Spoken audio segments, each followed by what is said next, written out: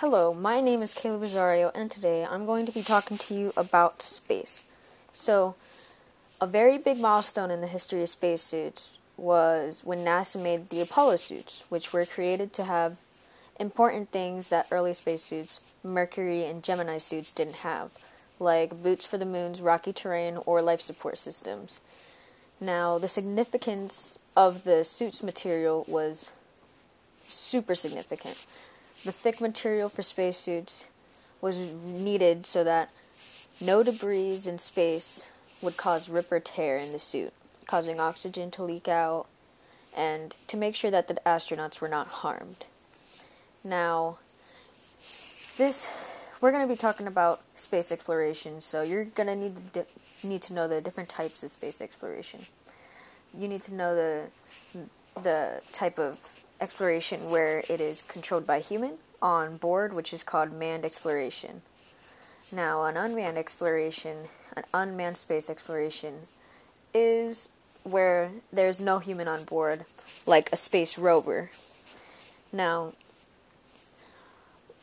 in NASA, they are studying life in space. Now, a really big factor that plays in that is like food and oxygen, and what makes food and oxygen for us is plants. So the benefit of experiments with plants is, studying how they grow, to better understand which plants we can use in space for space expeditions that might take years and years.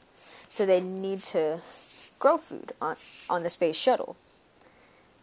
So with that, you're going to be needing technology in the space exploration.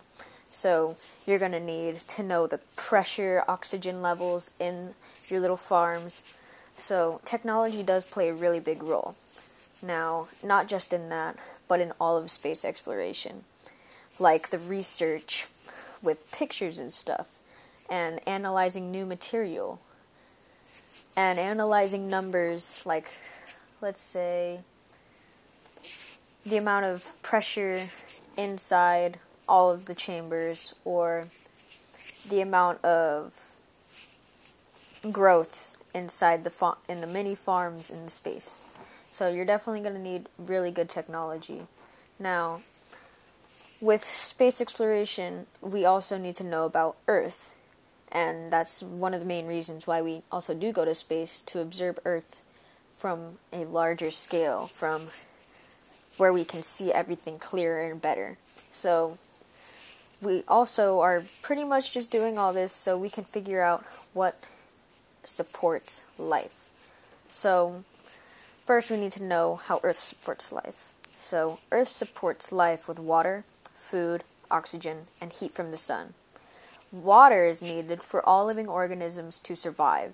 Food is needed to provide energy to all living organisms. Oxygen is needed for the majority of living organisms for their blood, and the heat from the sun to keep a good temperature for all living things so they don't freeze.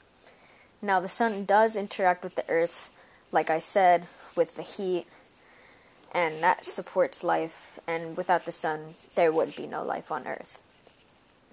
So, the technologies that support life on the spacecrafts would be, space equipment like the spacecraft, the spacesuits, the space station, and the space gym. What's a space gym? Well, that's what astronauts need to exercise. They use the space gym to exercise. Now, it's not a normal space gym. They use the same things like treadmills and dumbbells, but with a treadmill, they'll have to have a strap to hold the astronaut in place because of the zero gravity.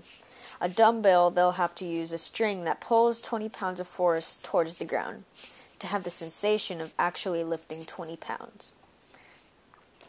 So, they need to exercise to keep their bones in shape, their muscles in shape, because when they're in space, everything is different. And when you're also in space, you're going to have to do repairs on the spacecraft.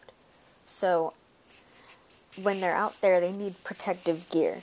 So, one of the main things they need is a thick material on the space suit. Now they also need a special helmet to keep the rays of the sun from damaging their eyes, and they also need a specially made rope so the breeze doesn't cut the rope.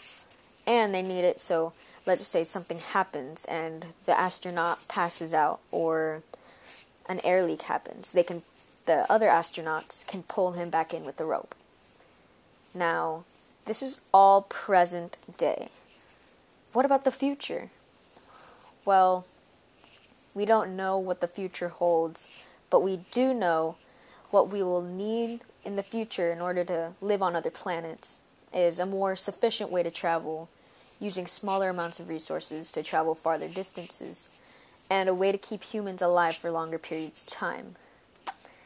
Now, we can genetically modify humans so that they can live longer and go longer periods of time without food. We just don't know how to yet. Another thing we can do is genetically modify human brains to go into hibernation, therefore using less resources. Now that is all I have for you today. I hope you enjoyed, hope you learned something, and have a nice day.